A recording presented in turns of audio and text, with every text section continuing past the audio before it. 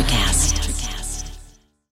When you need mealtime inspiration, it's worth shopping Kroger, where you'll find over 30,000 mouth-watering choices that excite your inner foodie. And no matter what tasty choice you make, you'll enjoy our everyday low prices, plus extra ways to save, like digital coupons worth over $600 each week. You can also save up to $1 off per gallon at the pump with fuel points. More savings and more inspiring flavors make shopping Kroger worth it every time. Kroger, fresh for everyone. Fuel restrictions apply.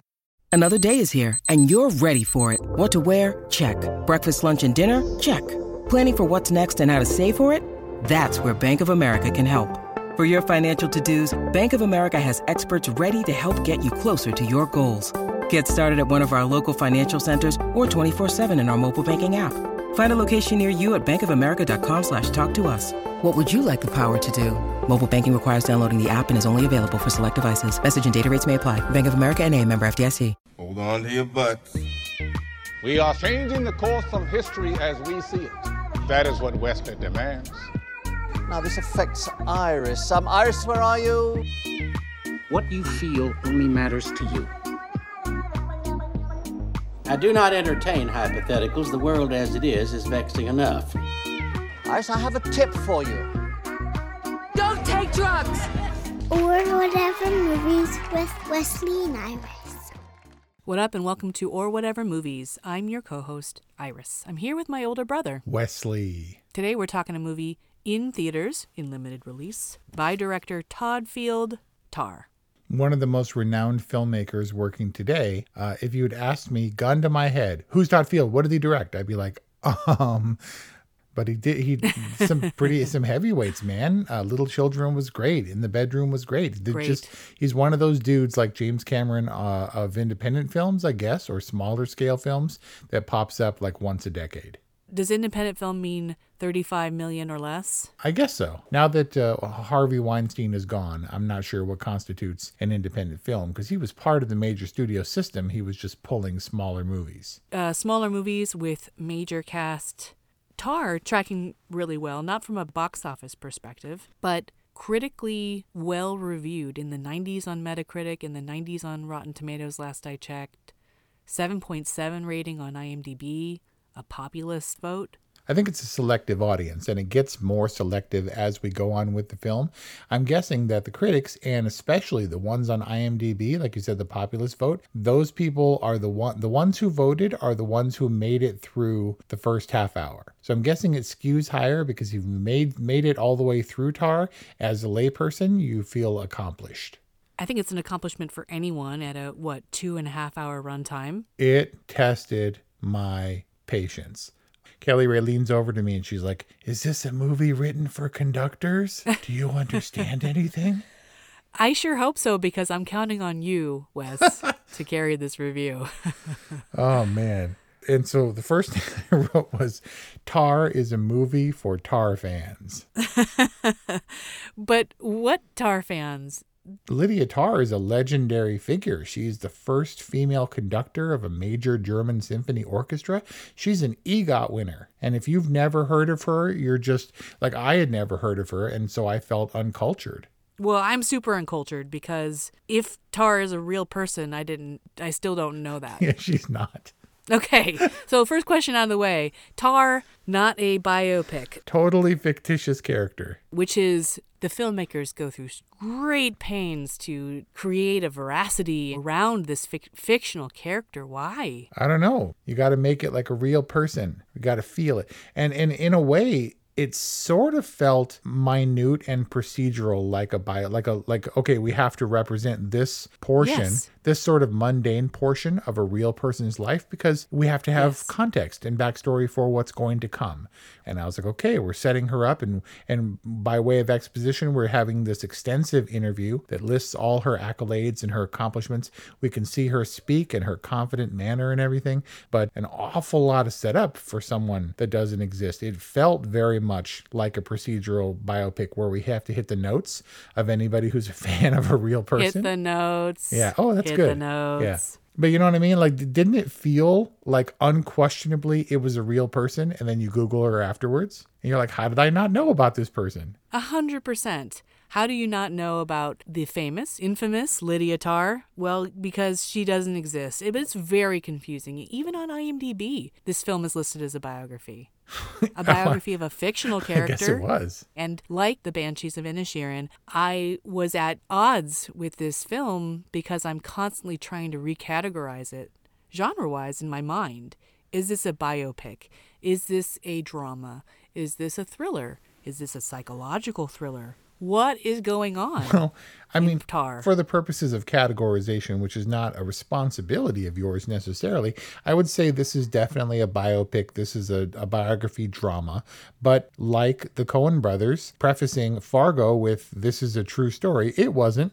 We just kind of have to accept that this is just, I'm not sure that it matters that she's not real. I guess there's some level of skill in look how faithfully we reproduced this character, this personage's life. If it doesn't exist, you can kind of do whatever you want, but it definitely didn't feel random or sporadic. It felt like Todd Field had a vision that he thoroughly understood everything. There was nuance, there was hints at backstories and things and mannerisms that spoke to a person, but still tell it in such a way that we were kind of guessing, I felt, the whole time. And we jump around in time like we do in biopics to capture the different significant formative moments in a real person's life. You know, when ultimately her backstory, her roots are revealed, it's like, really?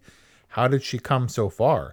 It seems almost fantastical in the scope of like a real normal, like American Midwest person's life to be erudite and like a Christoph Waltz level multilingual performance. You know, that the simple person, seemingly simple person would ascend to this level of international, culture and refinement. Like she's very elegant and looked really out of place in like Bob's house or whatever when she's like, "Hey, Bob." And he's like, "Hey, you still doing your thing, eh?"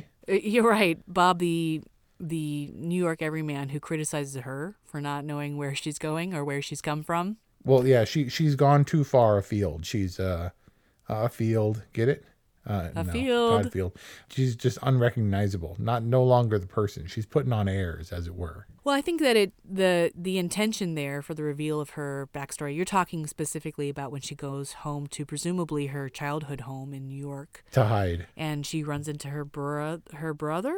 We see and we know that Tar has worked her way to success and to fame and to respect and acclaim in her field, and now she's fallen. So does it make it somehow worse to know that she worked her way up? Is that the point in revealing that aspect of her backstory? Yeah, it's to demonstrate how far she's fallen. If she comes from money and tailored suits and privilege or whatever that she leveraged, some, like if she got to ascended to her position through nepotism or something, then it would be less of a fall. But the fall is all the greater for having seen the climb or whatever the phrase is. But you wouldn't note it from her outward behavior. Like Tar seems to move through life's challenges, whether she's created them herself or whether they're catching up with her or whether they're out of her control, with the same kind of momentum and stoicism throughout. From what I can tell, she approached her assignment in Thailand. She approached it with so much conviction. It was like she was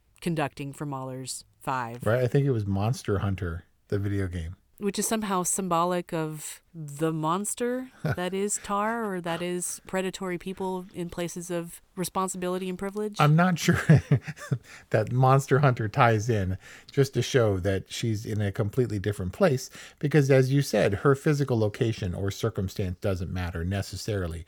I think she still had, lots of money or whatever, and she took that position because she is a conductor. But I think Tar's persona is built around power. And how she wields it, the more she collects, the more she can throw her weight around and not only get what she wants. And certainly it is in not the guise of artistry, but under the banner of artistry, where she actually gets things done and is an accomplished, like the things that happened to her and her fall weren't a reflection in any way of her talent. It was just with talent comes the power to be able to conduct everything in your life, to play the people around you, to manipulate them, like she baits Sebastian for her own desired outcome. She basically plays him, ultimately dismissing him and what's his name, the dude in the school, right? Just you watch a person who's susceptible to their reputation and to their or subjugated by her, and just watch her school them literally. You're talking about Elliot Kaplan, the conductor who replaces her for Mahler's Fifth at the Oh my God. at the German symphony performance that she was preparing for. Yeah, did you write all that down? Because boy, if you're tracking the symphonies and the actual art outside of the politics of the art, you did way more homework than I did. Well, I was tracking Mahler 5 because that was her whole thing that she was building toward. It was kind of this central action around which all the drama revolved, right? And kind of the crowning achievement of her career. But you're right, she plays her assistant conductor, the conductor who was really interested in her trade secrets, but who ultimately ends up replacing her. Mark Strong, I think one of the only other recognizable people in this cast, for me anyway. Despite the hair and the glasses. But she's also playing her assistant, right? Go ahead and throw your name on the list. Yeah, poor Francesca, the long-suffering assistant. And then there's kind of like mutual playing between her and Sharon. Like Sharon firmly understands what's going on and allows herself to be played to the extent that she finds acceptable. And then maybe Olga similarly is both allowing herself to be played and also playing Lydia. Olga seemed like she was firmly in control. Yeah, was she that calculating? Olga and Sharon are both calculating. They're shrewd, they're intelligent.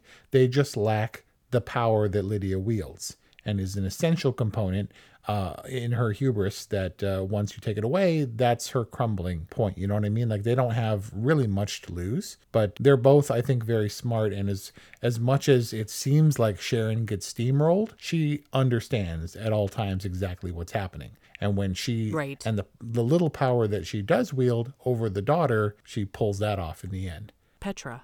Yeah. And once Lydia is kind of stripped of her power, she doesn't have anything over Sharon anymore either. Right, and then loses access to basically the one humanizing, non-transactional force in her life. Yep. in her daughter, Petra. But we're talking about the surface level narrative of Tar, and I use that term very loosely because there isn't a ton of story that's driving this film. It's more... is circumstantial. Maybe the biggest plot points happen in the past, the things that lead to her being, canceled. And it seems like, ironically, the things that from the past we can take at more face value than the things of the present. I realized that my mistrust of this movie and kind of my general dislike of this movie stems from the fact that I felt like I couldn't trust anything about this movie. The things that I trusted the most were things that happened in the past.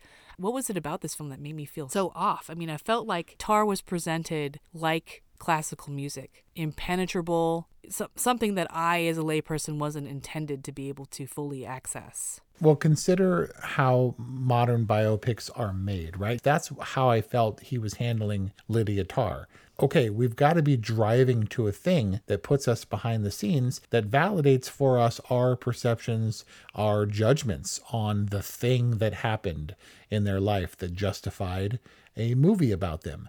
And you're right, it was a lot of just Tar living her life and going through her sort of cycle of power and work. And because I had no concept for who this person was, I didn't know what we were driving to. I had no clue what we were moving towards happening. I think that confusion, that lack of stability was part of the point. I think we were meant to be off our footing just enough so that anything could have happened. And when it does, we're rocked the same way Lydia was. It wasn't clear cut. And as such, I think psychologically, it was dramatic, I guess, and affecting. I don't know. It's hard to explain why I feel like this movie was well done in a way that feels like a little bit of a cheat, because it was a great job telling that fake person's life story. Because if it was fake and you could make her do anything, she could have done stuff a lot more compelling, if that makes sense. I was thinking, the filmmakers are being very discreet. They're not gratuitously portraying her indiscretions.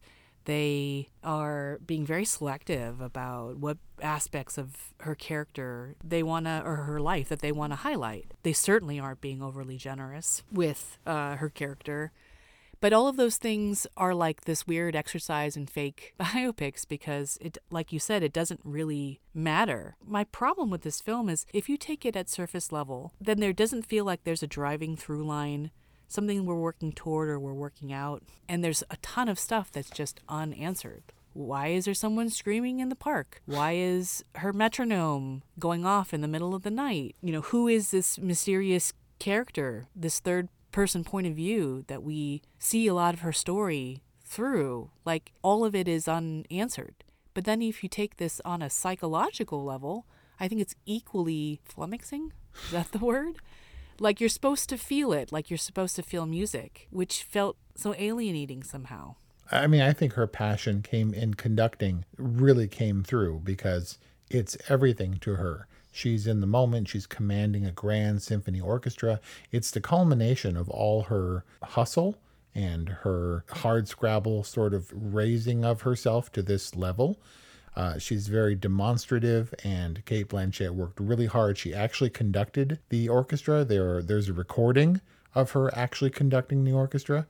And she said that Todd Field is all about the real, like authenticity with a capital A, that nothing was going to be half-assed.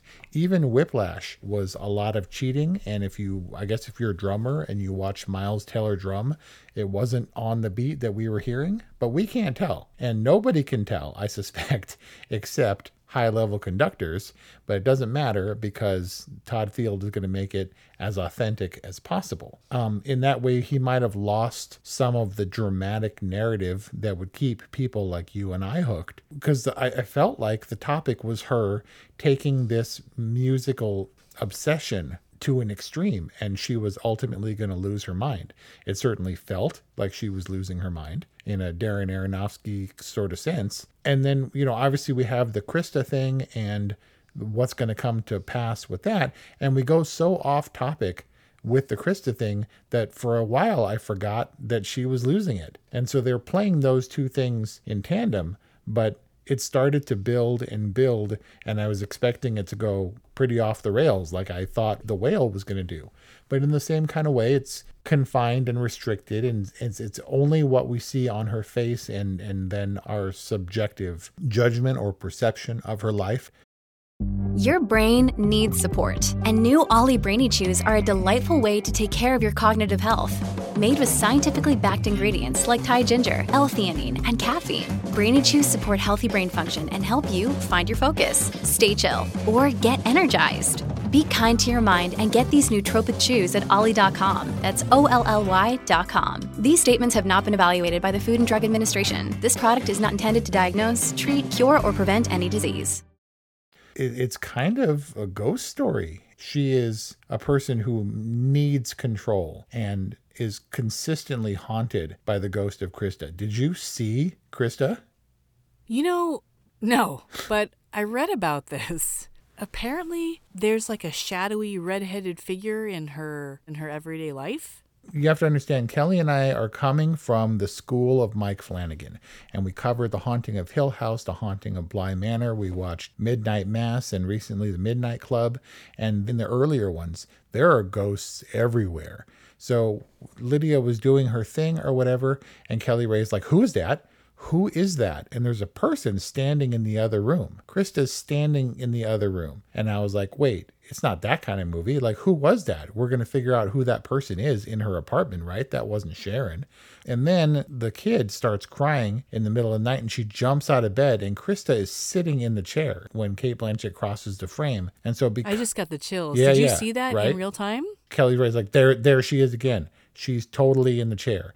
And once you're tuned in, you'll never miss it again. And Mike Flanagan is really good at that. And I cannot imagine that Todd Field didn't take some level of inspiration from that, because prior to that, it hadn't really been done. It was so crazy and freaky. You begin to just watch the minutiae. I think it really helps. Like, if you catch it subconsciously, maybe it's one thing.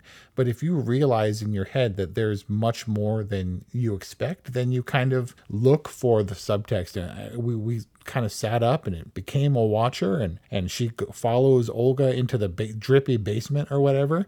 And I was expecting it to go like she's descending into hell and it's going to go crazy right now. So much so that the dog starts growling. Did you see the dog? I mean, was that a dog? Well, it was a werewolf in my mind. I literally didn't see the dog. I read that it was a black German Shepherd, and I was like, wait, you saw the dog? And she's like, yeah, you didn't? And I thought it was a in the park screaming hallucination, that she was being hounded by an American werewolf in Berlin. Hounded? Yeah. I think I saw the dog. I saw a shadowy dog-shaped figure. It was like a demon, like the Curious Incident of the Dog in the Nighttime Sherlock Holmes level dog. Okay. Like it was a weird-looking, huge dog figure. I'm not sure that it was real. Well, what was real in this movie, Wes? I know that, like The Whale, Brendan Fraser is the center of that movie, and unquestionably Cate Blanchett, we're following her. She's in every scene, and she's captivating to watch. She's a graceful, terrifying, elegant, erudite, like sort of mad person who's got it all together on the surface, but is unraveling. And so I was happy enough just to watch her go through her life and try to keep all the balls in the air, that I'm not sure the rest of it had to matter.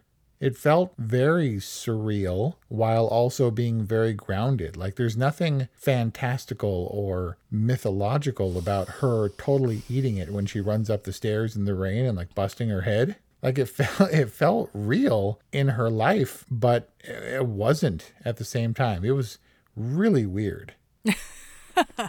Well, I'll second that. Isn't it a better story to say I fell in the rain? It is. Than to fabricate a story about getting attacked? And I wondered how that was going to come to pass.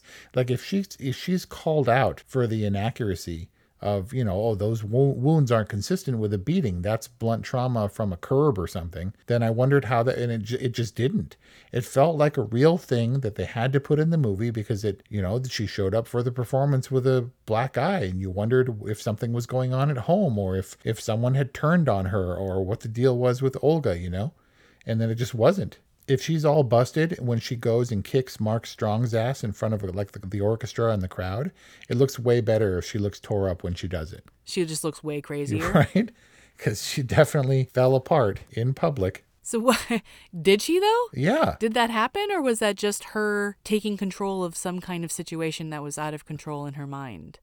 How do you trust that scene when the buglehorn trumpeter or whatever who's playing inexplicably backstage doesn't react whatsoever that the disgraced, demoted conductor is standing in the wings? Well, I mean, what's he do? Supposed to do the revelry charge? Well, I mean, basically, because he's there I can't understand why he's there other than to give her some entry fanfare. Like, why is he playing back there? I think it was meant to be like a distant thing. It was an acoustic trick or whatever that they do in the orchestra, having someone play off stage to give it that echoey background effect. I don't know.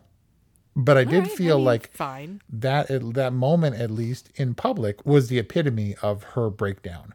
Like that was the thing that makes YouTube blow up with her, and not the behind the scenes, we're quietly investigating this incident with Krista and you're aware how much you might be responsible. Like there's no questioning people seeing her in full glory, like tackle the guest conductor or the replacement conductor on stage. It doesn't matter. It's not real. They didn't need to faithfully reconstruct Lydia Tarr's life or whatever. But it felt real, man. I'm telling you. Like, I get that this movie puts a bad taste in one's mouth, but the whole thing is constructed like an orchestral piece.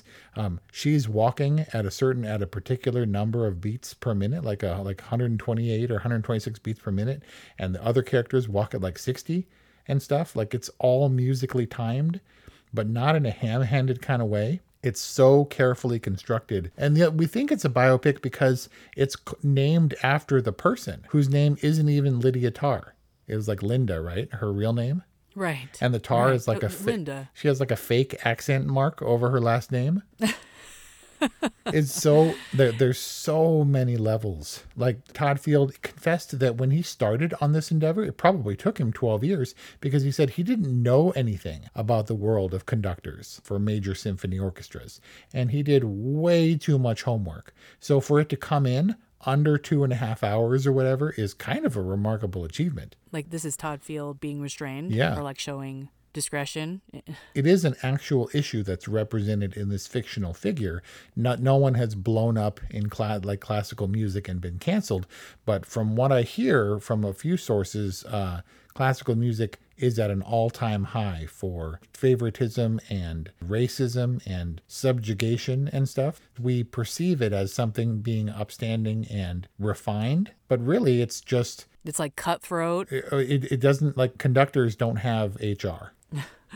So is this a cancel culture movie? 100%. Or is this yeah? I believe so, yeah. It's a commentary on cancel culture and how it can happen more or less to anyone, as Sean Fanning in The Social Network, who says when they come for you, the stuff they're going to get you for is stuff you've already done. But doesn't cancel culture refer to people jumping to conclusions? Like, it's not cancel culture if she's a predatory, manipulative, abusive monster. It's true, but she wields this power and is kind of in her own head and assumes that people should be at her level or they're worthy of disdain. When she has the confrontation with Max at Juilliard, she's so impatient and refuses to kind of acknowledge his perspective on things. And me personally, like, this is why I could never be in a position of privilege and power like that, because I would have stomped on his foot way before she, like, stilled his knee. Once the knee was bouncing, I was like, stop that. And so when she did, I was like, that took you long enough, Lydia. But that all that stuff gets misconstrued. And what I might add is the worst, most ham-handed, like, scandal video I've ever seen. Like, she was saying, like, you cut to the thing and you can't do that in, like, a real-time video. It's obviously a fake, which it was, but it doesn't matter. Well, it doesn't matter because, as the council said, it would be one thing if this was the only instance, right? And this leads me to the very confusing use of social media in this film. This film totally validates my first shot theory. The moment that we open on the social media shot of presumably Lydia Tarr asleep on her private jet, I was like, I hate this movie. I mean, especially after the 2 minutes of that. Oh, the blurry images, the illegible text, the vague muddled singing.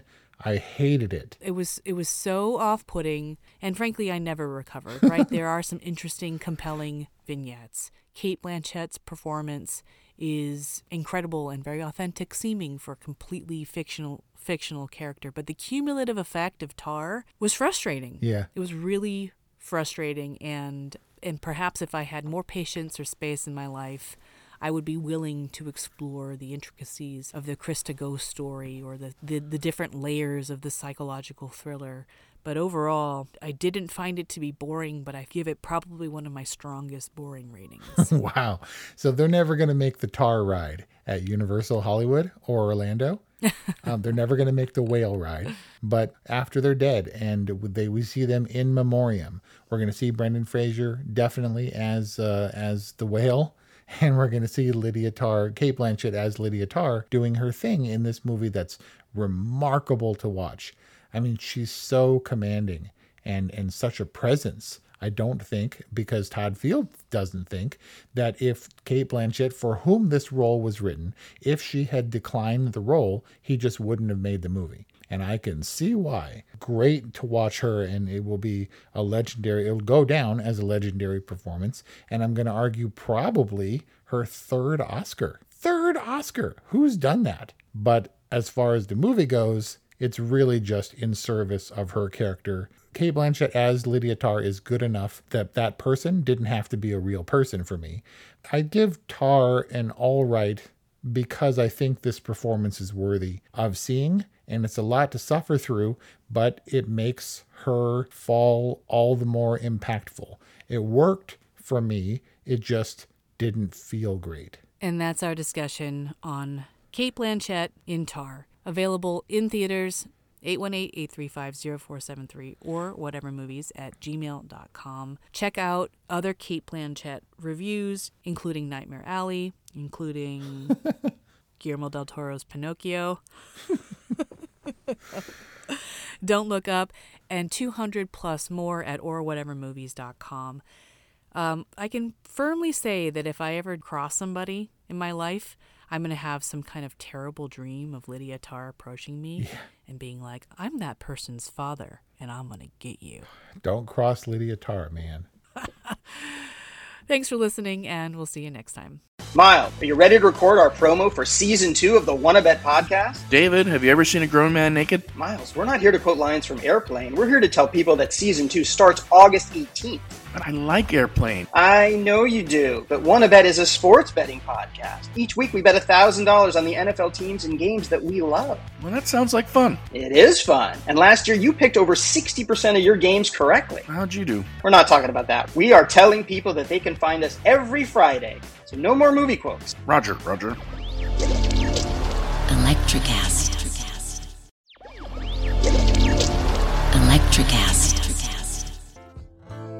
Welcome to Tuning Into Sound Wellbeing, where we harmonise your mind, body and soul. I'm Amanda, your sound therapy expert. And I'm Stephen, the curious explorer uncovering the mysteries of sound. Together we explore vibrations, frequencies and the power of sound therapy and tuning forks. Discover ancient wisdom, reduce stress and tune into a healthier life. Subscribe to Tuning Into Sound Wellbeing today. Electricast.